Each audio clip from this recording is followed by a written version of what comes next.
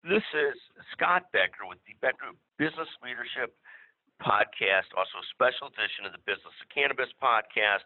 We're joined by two colleagues, Kate and Royce, and I'll let them introduce themselves in a second. Kate's a partner, Royce is a leader as well, who do a ton of work in the legal area of cannabis and pot. Kate, can you introduce yourself? Then I'll ask Royce to do so, and we'll ask a bunch of questions about the business of cannabis and some of the current issues, especially in the time of coronavirus. Sure, great. And thanks, Scott, very much for having us on. My name is Kate Hardey. I'm a partner in the McGuireWoods Charlotte office. I started my career working in the healthcare industry. I was the emergency department administrator at MedStar Hospital, Georgetown for quite a while. I've also spent some time working at insurance companies. I am currently now a regulatory and transactional lawyer, focus a good deal of my practice in the life sciences industry, both pharma and medical device. And now we are focusing quite a bit of our time on this emerging area of cannabis law. And I will let Royce introduce himself. Yeah, thanks, Scott, for letting us be on here. I'm an associate at McGuireWoods. I focus mostly on the intersection of the Food, Drug, and Cosmetics Act, healthcare, issues regulated by the Drug Enforcement Administration and the Federal Trade Commission. Prior to joining McGuireWoods, I was the FDA Regulatory Counsel for a pharmaceutical and dietary supplement company. And prior to that, I worked on human subject protection issues with human beings in clinical trials. So have a good background dealing with kind of areas in the life sciences industry. Well, thank you, Royce, and thank you, Kate, for joining us. I know both great lawyers and great perspectives, so I appreciate you being on very much. Royce or Kate, tell us a little bit about what's going on, the most interesting issues in the cannabis area, and then Royce, after you go for a couple moments, I'm going to ask Kate a variation of that question related to cannabis and coronavirus and sort of what is, anything new or different that's going on because of coronavirus. Is that caused a lot? Is it going to cause a lot of close down of these medical marijuana places? Is it going to cause close down of places that aren't medical marijuana? But why don't you start, Royce, and then I'm going to turn to Kate. Yeah, I think some of the more, just the bigger trend of the fact that we're seeing cannabis becoming much more accepted in the United States, and we've seen that trend for a while now with, Illinois going full recreational last year, started this year, and, growing acceptance of hemp programs at almost every single state in the country.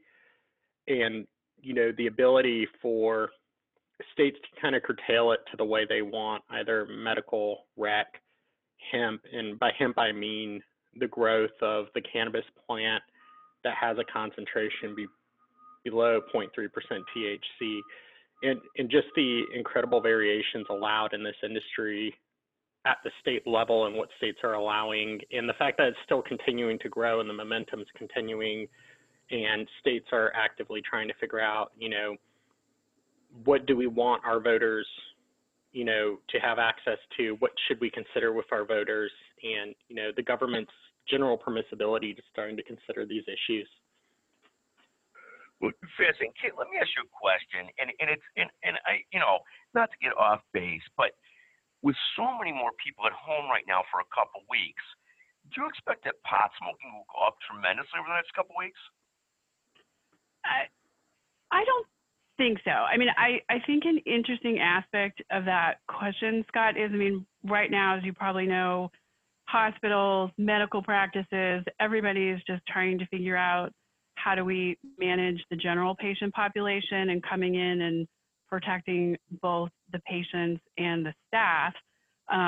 Certainly in states where there is medical cannabis availability, it may be more difficult for patients to get in to see their physician if they need to, access to dispensaries, given all of the various closings that are, happening moment to moment in the states, may also present a little bit of a challenge for them. And obviously, probably maybe same thing on the recreational side. It's really a challenging time to figure out, what access to care, including these types of products, is really going to look like over the next couple of weeks. And let me ask you another question. There's so much talked about the respiratory side of this COVID-19 and how, if your lungs are compromised, much greater risk. Any thoughts on sort of like extra caution in smoking anything or shearing anything in this sort of time of, a respiratory ailment going around so strongly?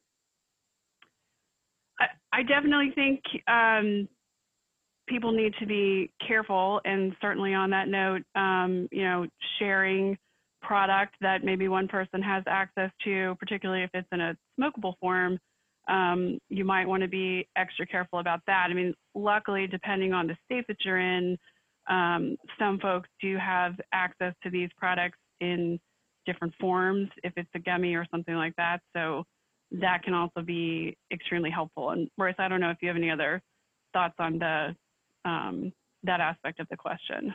Yeah, I think because cannabis is not regulated by the Food and Drug Administration, except in the form of like Epidiolex or Marinol, it's important to always remember that, these products don't have safety and efficacy studies around them, that if you are given, an experimental antiviral or some other medication because you either need to prevent against or you're in a trial to try to, lessen the symptoms of COVID-19, you need to really consider the fact that there's no data out there that shows that cannabis is going to interact favorably with any of the, antivirals out there on the market. So it's important to talk to your doctor and think about, do I want to be utilizing this unapproved product that I got at my dispensary in conjunction with whatever the course of therapy the doctor has recommended I take? And I think healthcare providers are aware of that, but they should also keep in mind that none of these products have any FDA indications. They're not subject to safety, efficacy, good manufacturing practices, and it's just because of the illegal nature of them at the federal level. So that's such an interesting point, because it seems like whenever you go into the dispensary, and I'm not a regular pot smoker at all, never was, but don't judge it one bit or another. But when you go into a pot store or a cannabis store, we were in Colorado, we went into one, we looked at it, we saw, of course, et cetera, and it seems like everything feels so much more regulated and so much clearer. It has this amount of milligrams, this amount of milligrams. What you're saying is really that even though that's the case, none of this is really being subject yet to true FDA practices, true manufacturing practices, all those kinds of things, so that you really know what you're getting. You feel an illusion of greater safety than certainly buying it on the street. And you hear these horrible stories, people buy things on the street, then they're laced with X, laced with Y. But you're saying really, because the FDA isn't yet in this game, we don't really know at the store level, even though they look so legal and so safe, that it's actually what it says it is. Royce or Kate, any comments on that? Yeah, I think, go ahead, please, Kate. Go ahead, Royce, and I'll jump in. I think Colorado has probably the best regulatory regime out there in terms of testing. I mean, some of the tests at the state level may have some degree of reliability based on what the regulations are requiring, but, it's not at the level where you have audits by the FDA. These products have not undergone the safety and efficacy studies to say that, okay, well, within the margin of error of THC in here, okay, this product says it has 90% THC, not that high, but 20% THC, has that really been subject to a peer-reviewed clinical trial? Do we know that that percentage of THC has efficacy to it? Do we know that that exact strain of THC has, any sort of adverse events related to it? There's, hundreds of different kinds of marijuana strands out there. And it's, although you may be getting some information on the label about the THC and CBD content, testing varies greatly. Whether or not that's done in a lab that's been ISO accredited or not, or if the state has regulations that mandate some credibility to the testing facility, you just don't know, and you don't know if those things are being adhered to regularly because of the nature of the industry. Got it. So very, very different world. And Kate, you wanted to comment. Yes. Well, I mean, I think that's a perfect point, Scott, because that's where obviously there's a lot of frustration within the industry right now. It's, the industry has moved way faster than FDA has been able to keep up with. And I think they are trying very hard to get some better guidance in place, but to the point of, safety and knowing what you're getting and really being able to rely on what you're ingesting, that's where FDA has been kind of beating their fist and saying, we need to be comfortable with this before we just let everything get out there on the market, and consumers are perhaps slightly misguided as far as what they're putting in their body. And let me ask you another question on that. I'm going to ask you what surprised you, and I'll tell you what surprised me so far. What has surprised me so far, in that some of the states that have taxed this very heavily, one of the things that's happened is the black market has continued to be where 80% plus of cannabis is sold. So thus far, the states out of California are that 70, 80% plus of the cannabis being sold is still in the black market. And it seems to be a trend in some other states as well, which is sort of shocking once it was legalized. But I guess as you think through it, it makes sense. Kate, what kind of things have surprised you? And then Royce, I'll ask you to comment as well. There's a couple things that have surprised us, and Royce is going to talk a little bit about one of the state programs in Georgia, which is taking a little bit of a turn from some of the other states with their low THC program. Other things that have surprised us, and this is a little bit off tangent, but for companies in the business, one of the big issues that everyone's trying to deal with is, to your point, Scott, the banking. This is a huge cash business. There's definite tax implications.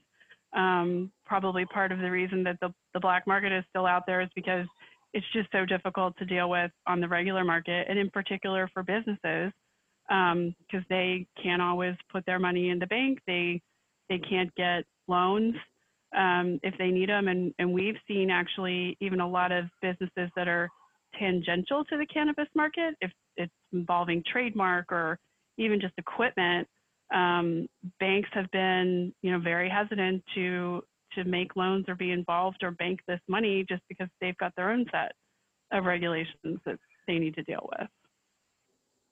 So still just a complete mess in terms of banking and so forth, which led it to being a lot of cash in a really screwed up situation in terms of accounting and stuff like that. Yep. Royce, you were going to comment there. Yeah, I think, one of the two interesting things, one, Georgia is taking the middle ground, which is right now in the U.S., you have kind of a couple options if you're a state. You can either allow hemp to be grown in your state, which is below 0.3% THC. You can allow a medical program, which is going to be full THC medical cannabis, or you can go full rec like Illinois. Georgia's kind of taken a different route, and Georgia said, look, we're going to allow the lawful grow of hemp in the state, but we're going to take this kind of middle ground between hemp and full medical cannabis, and we're going to allow for a low-level THC type of product to be grown in Georgia, which is, I think, going to be up to 5% THC content for medical patients within the state. Georgia's always had not always had, but it's had for a while a CBD program, even before the Farm Bill came about. But it's kind of this unique middle ground for a little bit more conservative states whose voting base may not like the idea of cannabis, which is you can have a lower version of a medical grade cannabis available for select patients within the state. So it's kind of this different route that Georgia is taking to thread the needle between full medical cannabis and hemp.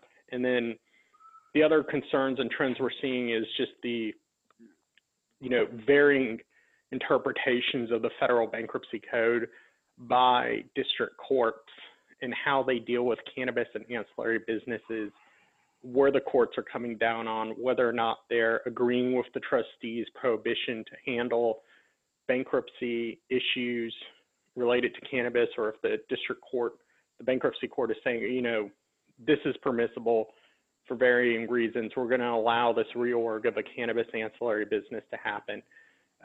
Just all over the place, and there's no unity amongst the bankruptcy courts at the district level. Got it. And another question is CBD. Like, there's so many things today. You go to a wellness store, you go any place, and one of the big growth areas has been CBD is going to solve your problems. You go to the pet store, and I know you've got a dog, and they're now selling hemp CBD stuff for dogs. And you know, you see all these vitamin stores selling millions of different things, none of which are approved by the FDA, or at least signed off on as having the cure that the FDA says that they promote. Is this all quackery, or is there something real to this stuff? How do you look at the CBD stuff that's being sold? I mean, is that a real legitimate business? Does it actually come from people, or is it just modern day quackery? What's sort of going on with this? Yeah, that's a good question. We know CBD does something at certain levels, you know, because of the approved drug Epidiolex out there, which is for a form of childhood neurological disorder. But, you know, a lot of the products out there are making very aggressive claims. And again, there's varying degrees of potency, efficacy. FDA has come out and did basically a random sampling of the products, and is like, you know, there's varying amounts of actual CBD content in these products. FDA has and routinely continues to enforce, along with the Federal Trade Commission, outlandish claims that some of these products have, such as they cure cancer, they prevent, you know, neurological disorders, things like that. And, you know, you kind of don't know what you're getting. There probably is a world of efficacy out there with the CBD products, but because they're not generally recognized as safe by FDA, because they don't have drug approval to them, the studies have not been done with a lot of the products on the market right now. So you're essentially flipping a coin in whether or not you're going to get something that might have some benefit that you think you're having that's more than a placebo effect, versus something that really isn't benefiting you at all, is not safe, and could actually be harmful, because there is some preliminary evidence out there that these products do interact with other drugs, and FDA continues to warn of the black box warning on Epidiolex, which is for liver toxicity, which, you know, we don't know if that's something to be concerned with at the lower level CBD products. Got it. And so a lot of uncertainty still, even amongst the CBD stuff, in terms of efficacy and safety and all those kinds of things, in a fast-moving, developing world, and things that are changing and going on. Kate, some of your thoughts. Where does the industry go from here? Is it going to be sidelined a little bit, like all industries, by this coronavirus situation? Or is it going to be something where people are ultimately looking for more and more comfort, and so recreational cannabis takes off? What's some of the thoughts on where the industry goes from here? I think this industry is slowed maybe just a little bit for the moment, not so much related to the coronavirus outbreak, but just as we've discussed, the laws and the regulations from banking and taxes and everything else needs to have a little bit of time to catch up. We also, you know, need to make sure, to the other point, that what people are taking is in fact safe, and people do understand if there are going to be other interactions. I think the banking laws and the tax laws will catch up fairly quickly, and that this industry will continue to grow and likely explode in all kinds of areas. So like I said, I think there's a little bit of a pause right now across the board, but I do feel pretty certain that everything will catch up. You can't deny what's out there right now, from, you know, the medical cannabis all the way to the CBD. It just needs a little bit better guardrails so that the industry can effectively market and sell the products. So fascinating to hear your thoughts on it. And to see sort of the industry sort of trying to find itself, figure out the right balance of it and stuff like that. We know it's a huge growth industry.